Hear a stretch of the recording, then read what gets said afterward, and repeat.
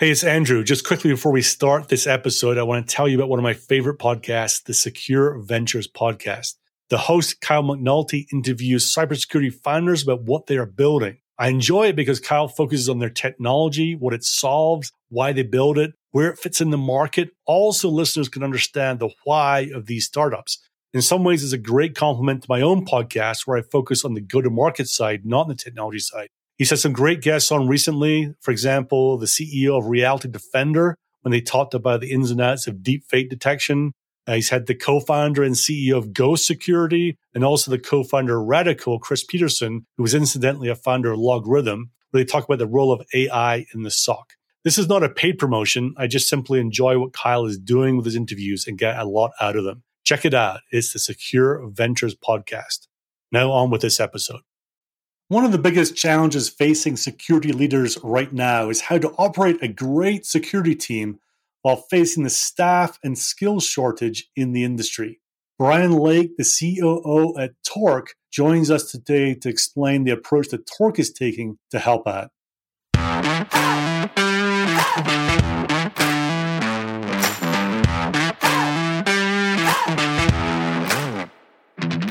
Welcome to the Sales Bluebird podcast, which exists because at B2B startups, it's hard to get consistent traction and scale the sales team. And Sales Bluebird gives you tips, tricks, experiences, examples, ideas, and inspiration from people who know a thing or 10 about selling and building a startup. I'm your host, Andrew Monahan. Our guest today is Brian Lake, the Chief Operating Officer at Torq.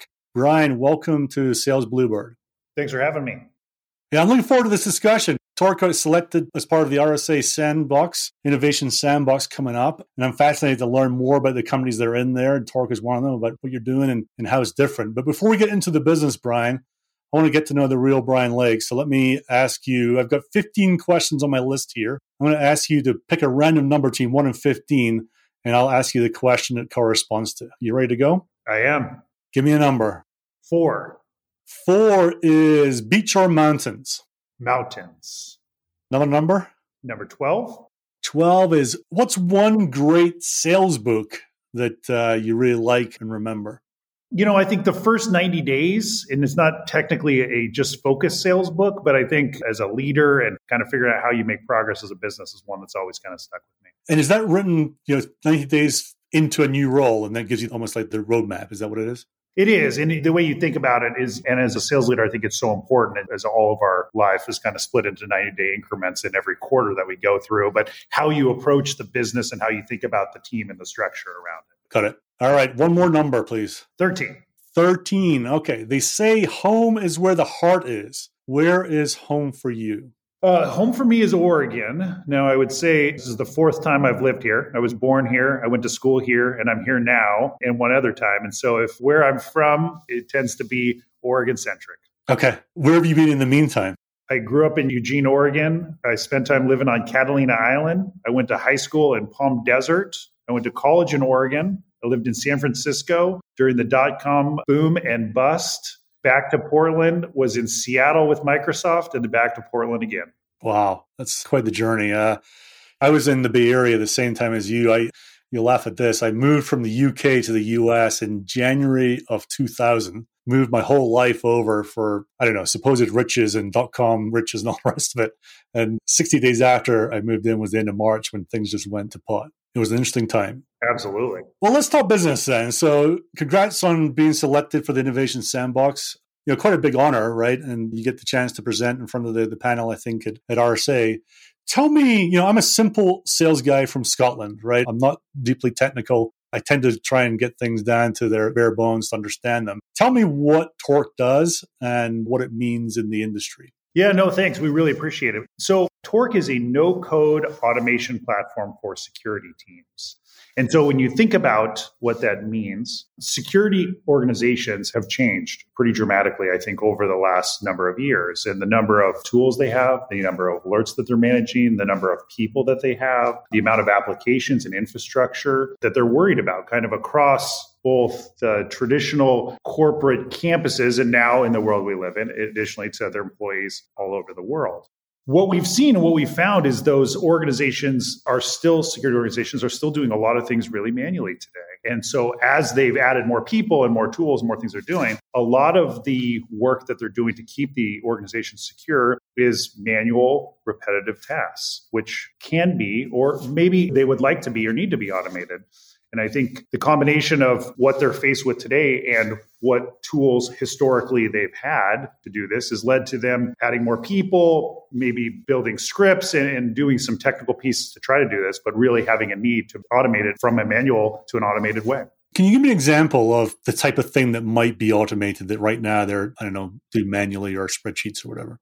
Yeah. And so you think about just like a permissions access in order for somebody to do something within the organization, whether it's a valid request or not, or a phishing email. There's lots of scenarios that organizations are faced with when they're thinking about, they get something that comes in from one of their systems, maybe their SIEM and something of that nature. They have to then review it. They have to validate it. They have to take action and they have to do something about it. And they may need to quarantine a machine and they may to take a user offline and they may to patch a system. But a lot of those things are manually intensive today.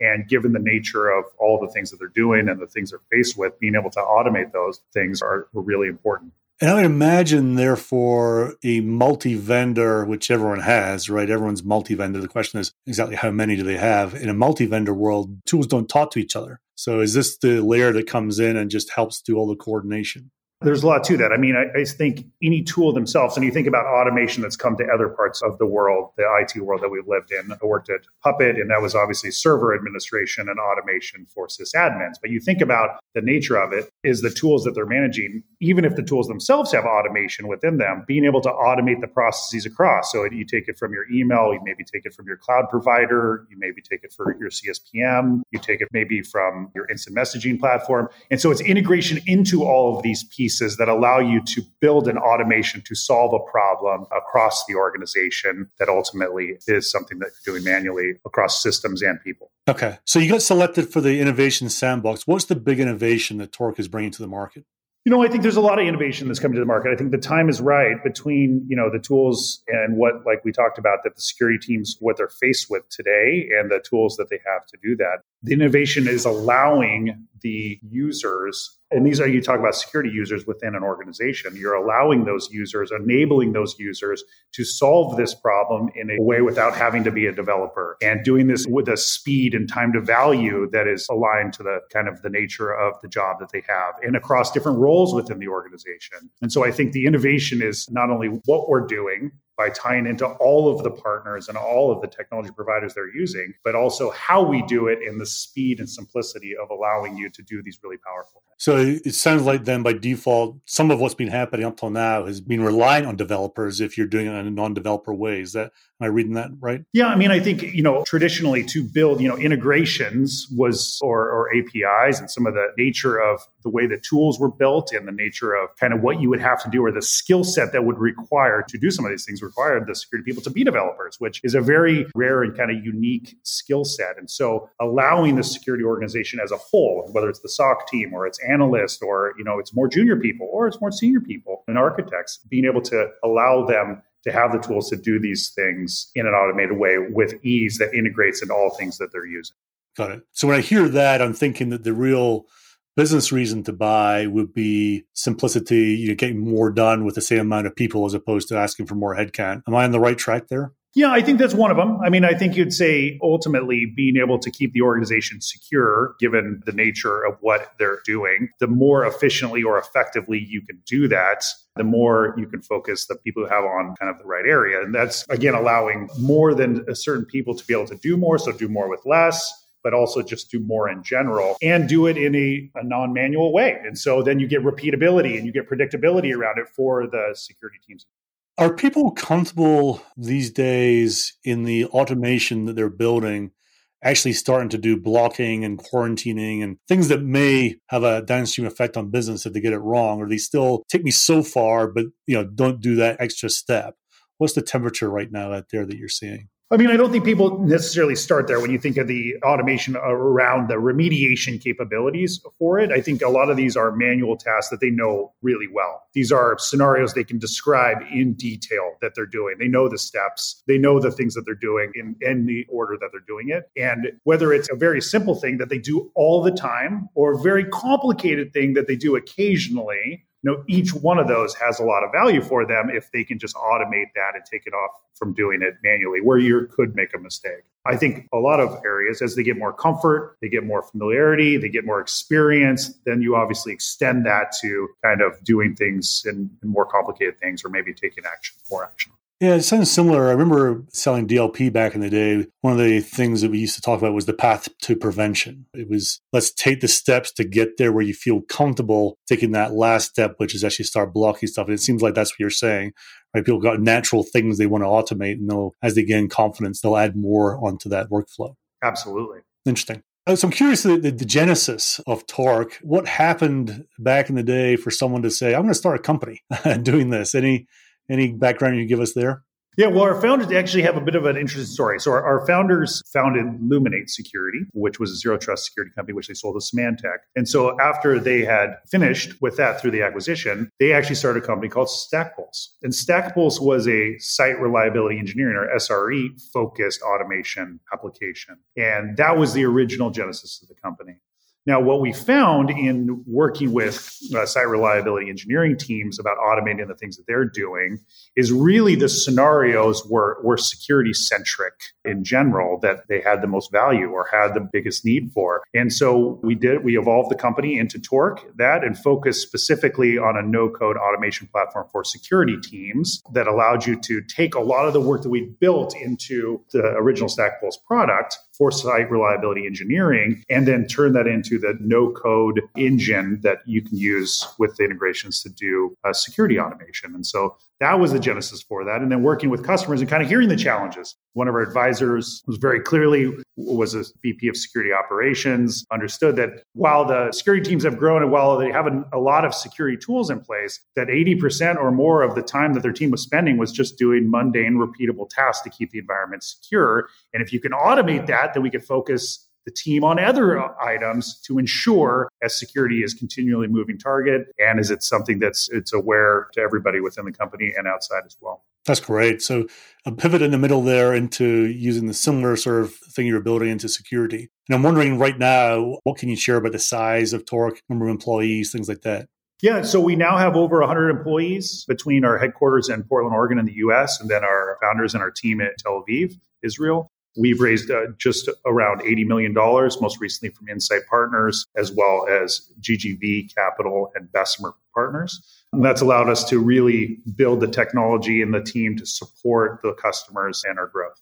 Okay. And the go-to-market side then, have you started building out a sales team? And at what point did you decide that was the right thing to do, the right timing to do it? We have. And so, we had some original kind of pieces of the team and have added to that as we've grown kind of dramatically to support our customers. And so we have sales team members in the US. We have teammates in the UK. We have teammates now in Asia Pacific as well. And that's our sales kind of capacity in addition to our sales engineering capacity, partners, SDRs, and then our marketing and channel and business development. When you said you had an original team, was it StackPulse you said? Was that where it came from, or did you have to hire new? No, well, so we had some original kind of pieces in place from StackPulse that we moved with us into Torque, and then have added to that as we accelerated the go-to-market to support the opportunity. It was helpful. A lot of the team that has come with us, is worth noting, worked together with me at Puppet, which did, as you know, server automation, but then also worked with me at Twistlock, which was security software. And so the combination of the two really suited us well to support the opportunity at Torque. Yeah. I'm wondering how you got your first customers that were non-friendlies. What route did they come from?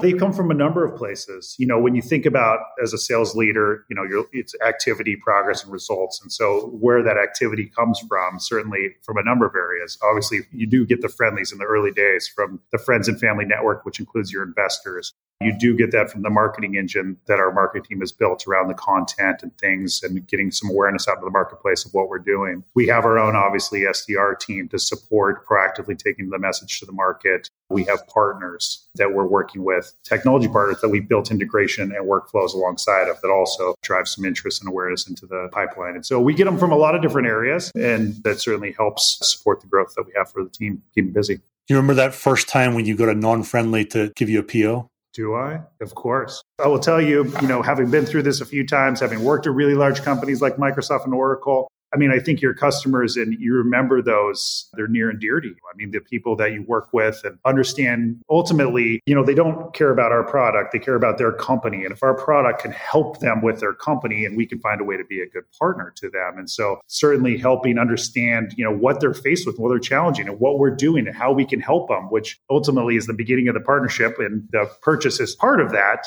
But yeah, there's certainly some in every company I've been at, including Torque, that I'll never forget. Yeah, it's a heck of a moment when you get past the friendlies and you start adding the ones that we actually reached out to them and they were intrigued and they took a risk on us.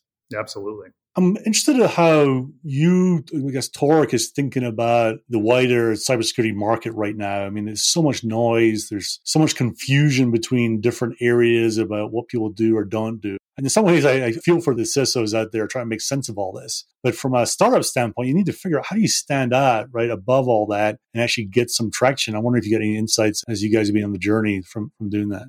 Yeah, I mean, the security landscape, RSA, when we went last time, obviously that was the beginning of the end of trade shows as we know it for a period of time. And so we're now going back in June, which we're thrilled about. But RSA 5 years ago, you'd say, what was the landscape then? Is it more complicated today? Is it less complicated today? It's a really important part of the companies, what they're faced with and what they're dealing with in our customers. And so I think the great thing about it is there's so much innovation that comes out of the space. And there's so many ways to think about the problems in a different way. And so I think, being focused on the problem you solve and how you solve it and how that's different than other people who solve it and why they should potentially partner with you to solve it are questions that you should always be asking yourself. And your customers and prospects are always going to be asking you. And so how you differentiate and how you position it and how you help them and what they use it for and those things are really, really important. But I don't think that ever goes away, whether you're little or big. I think it's always important.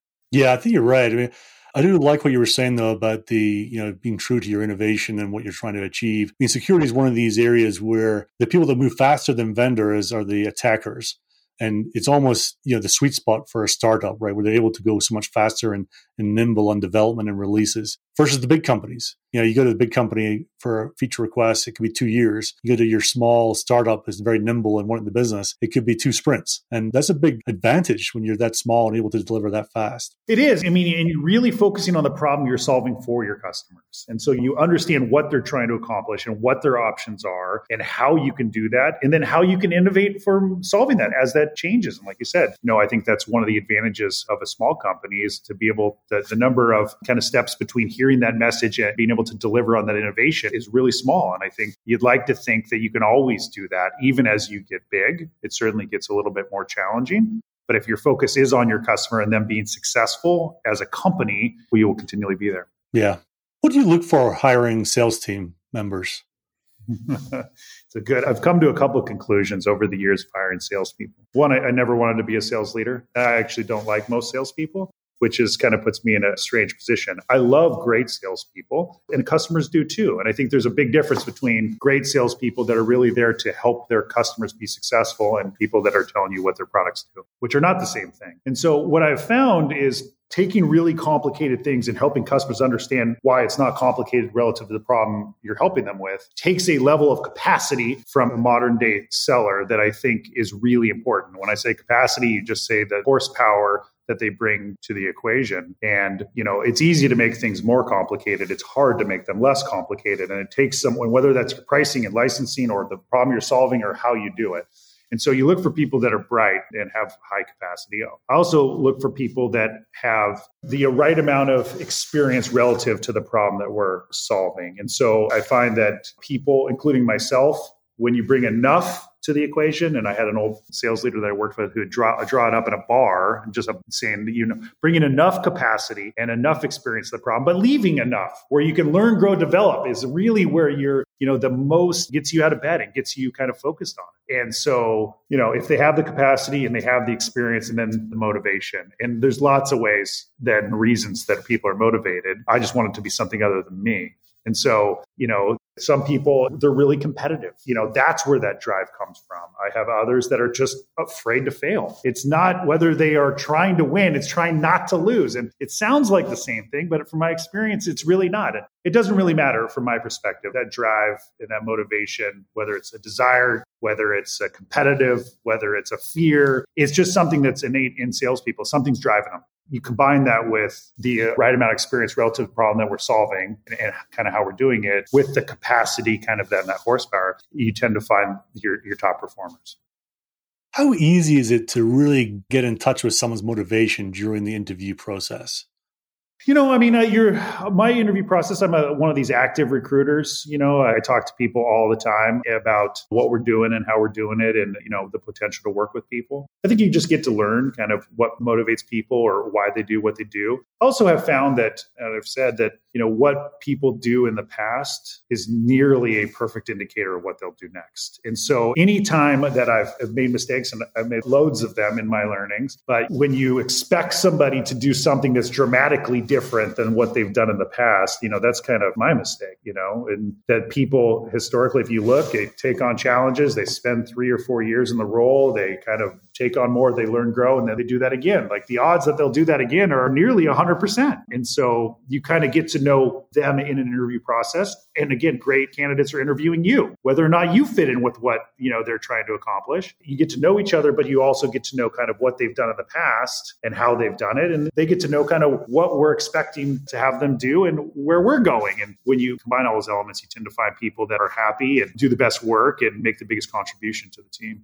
Yeah, it's interesting. And I like what you're saying about, continuously searching, continuously talking to people. Obviously when you're in start mode, everyone has a big impact, but especially in sales, right? You can lose months and months of traction with someone who's not able to learn, right? Who isn't willing to adapt, whose motivation is perhaps not quite in the right space when they're coming into an earlier stage company. It seems like everything's amplified in these earlier stages as you bring people on board. I wonder how someone has that ability to learn as well. It's an interesting one. Do you have any tests that you do during the process? There's different variation of people doing this, but you really having and learning about how they've gotten to where they are now and then what they want to do next. And I think they're very simple questions to ask, but it's very telling to kind of learn when someone tells their story of how you got to where you are today. And in turn, what do you want to do? And I'm continually surprised by some of the answers. Some of them are exactly what I would expect to hear out of them. And other ones I never would have thought it in a million years. But hearing someone tell that, how they took on challenges or how they found the next job or why they went to the next spot and why they want to leave now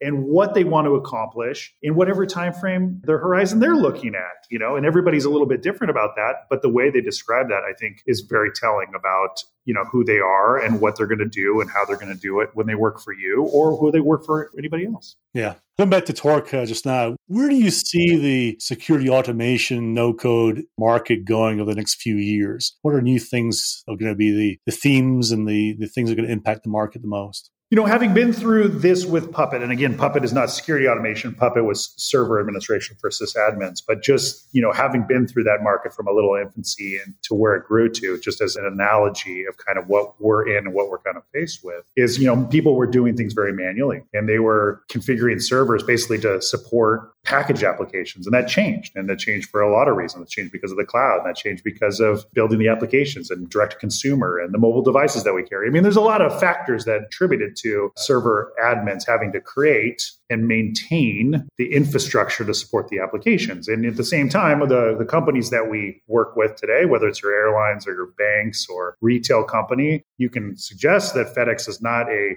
software company, but in its heart, that application that runs the supply chain is a software company. And you could say that about a lot of different industries. I take that and apply it to security. These security organizations now are faced with the challenge and the very difficult challenge of securing all of those and keeping all of those assets and applications and environments and employees and infrastructure secure. And so if you're bringing that automation, we're in the very early days of them automating the manual repetitive tasks that takes to keep the environment secure. And so that problem, I suspect, as we see, ranges from the largest companies in the world having to face with this and companies that have a very small security staff. And everybody in between is building applications and is building software to maintain their business or to support their customers that needs to ensure that is secure, is compliant, and is done with the staff that they have to ensure that they're able to deliver that to their employees, to their customers, to their shareholders, and everybody else. Okay. So just more need for the existing things that are going to make a difference for them right now. And I guess you're really well placed because there is this, whatever it is, the number, week to week, month, 3 million job shortage, physician shortage in security. When you're looking to automate things, it's going to help break the backbone maybe of that situation, right? Well, absolutely. I mean, when you think about what they're already faced with, I mean, the number, when we talk to customers today, it doesn't take a lot of creativity or imagination to think about scenarios they're doing manually that they need to automate, or they would like to automate, or they're desperate to bring automation too. And so you combine that with the staffing shortage and the dynamics, certainly the need is there. I think the need will continue to be there as they continue to grow and they're continue faced with more challenges within the organization or staffing challenges, that they will bring more automation to the environment, which will allow them to be more secure. Got it. I would imagine you're hiring at Torque right now. Is that right? Of course. Always hiring, always hiring. Any prominent positions you want to throw out there that you're looking at right now? Yeah, well, you think about it, obviously, the go-to-market team, we've built out the SDR organization, you're building out the sales team, you're looking for geographies where the opportunity is big and the geographic area is small. And so that's where, and then doing that across theaters between APAC, EMEA, and the US. And so, adding sales team members and sales engineers to help us, with the capacity we need to support the customer demand and exceed our goals. And if someone wants to get hold of you, Brian, what's the best way to do that? My email, I'm as brianl@torque.io. And Torque is TORQ.io, right? All right. Well, listen, I've enjoyed our conversation. Absolute best of luck for the Innovation Sandbox contest itself and for the rest of the year. It sounds like you guys are in a great spot. Thanks. I appreciate it.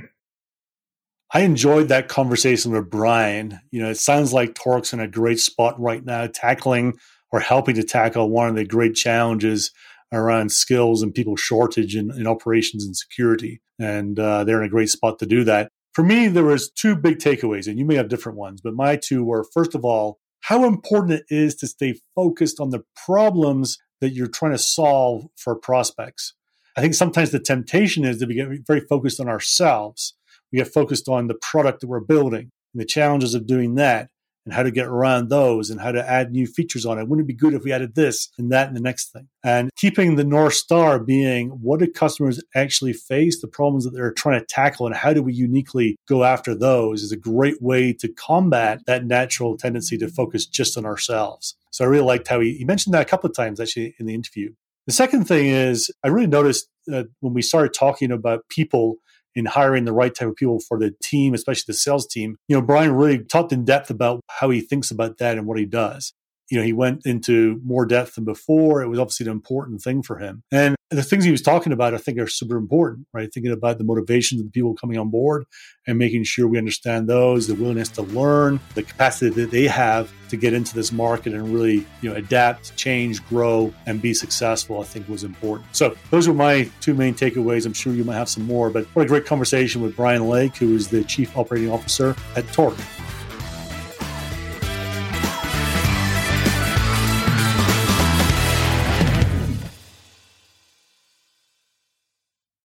It would mean a lot to me and to the continued growth of the show if you could help get the word out. So how do you do that easily? There are two ways. Firstly, just simply send a link to a friend.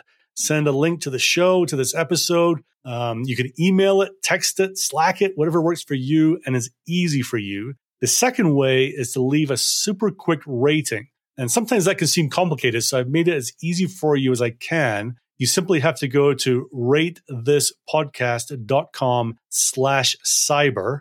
That's ratethispodcast.com/cyber, and it explains exactly how to do it. Either of these ways will take you less than 30 seconds to do, and it will mean the world to me. So thank you.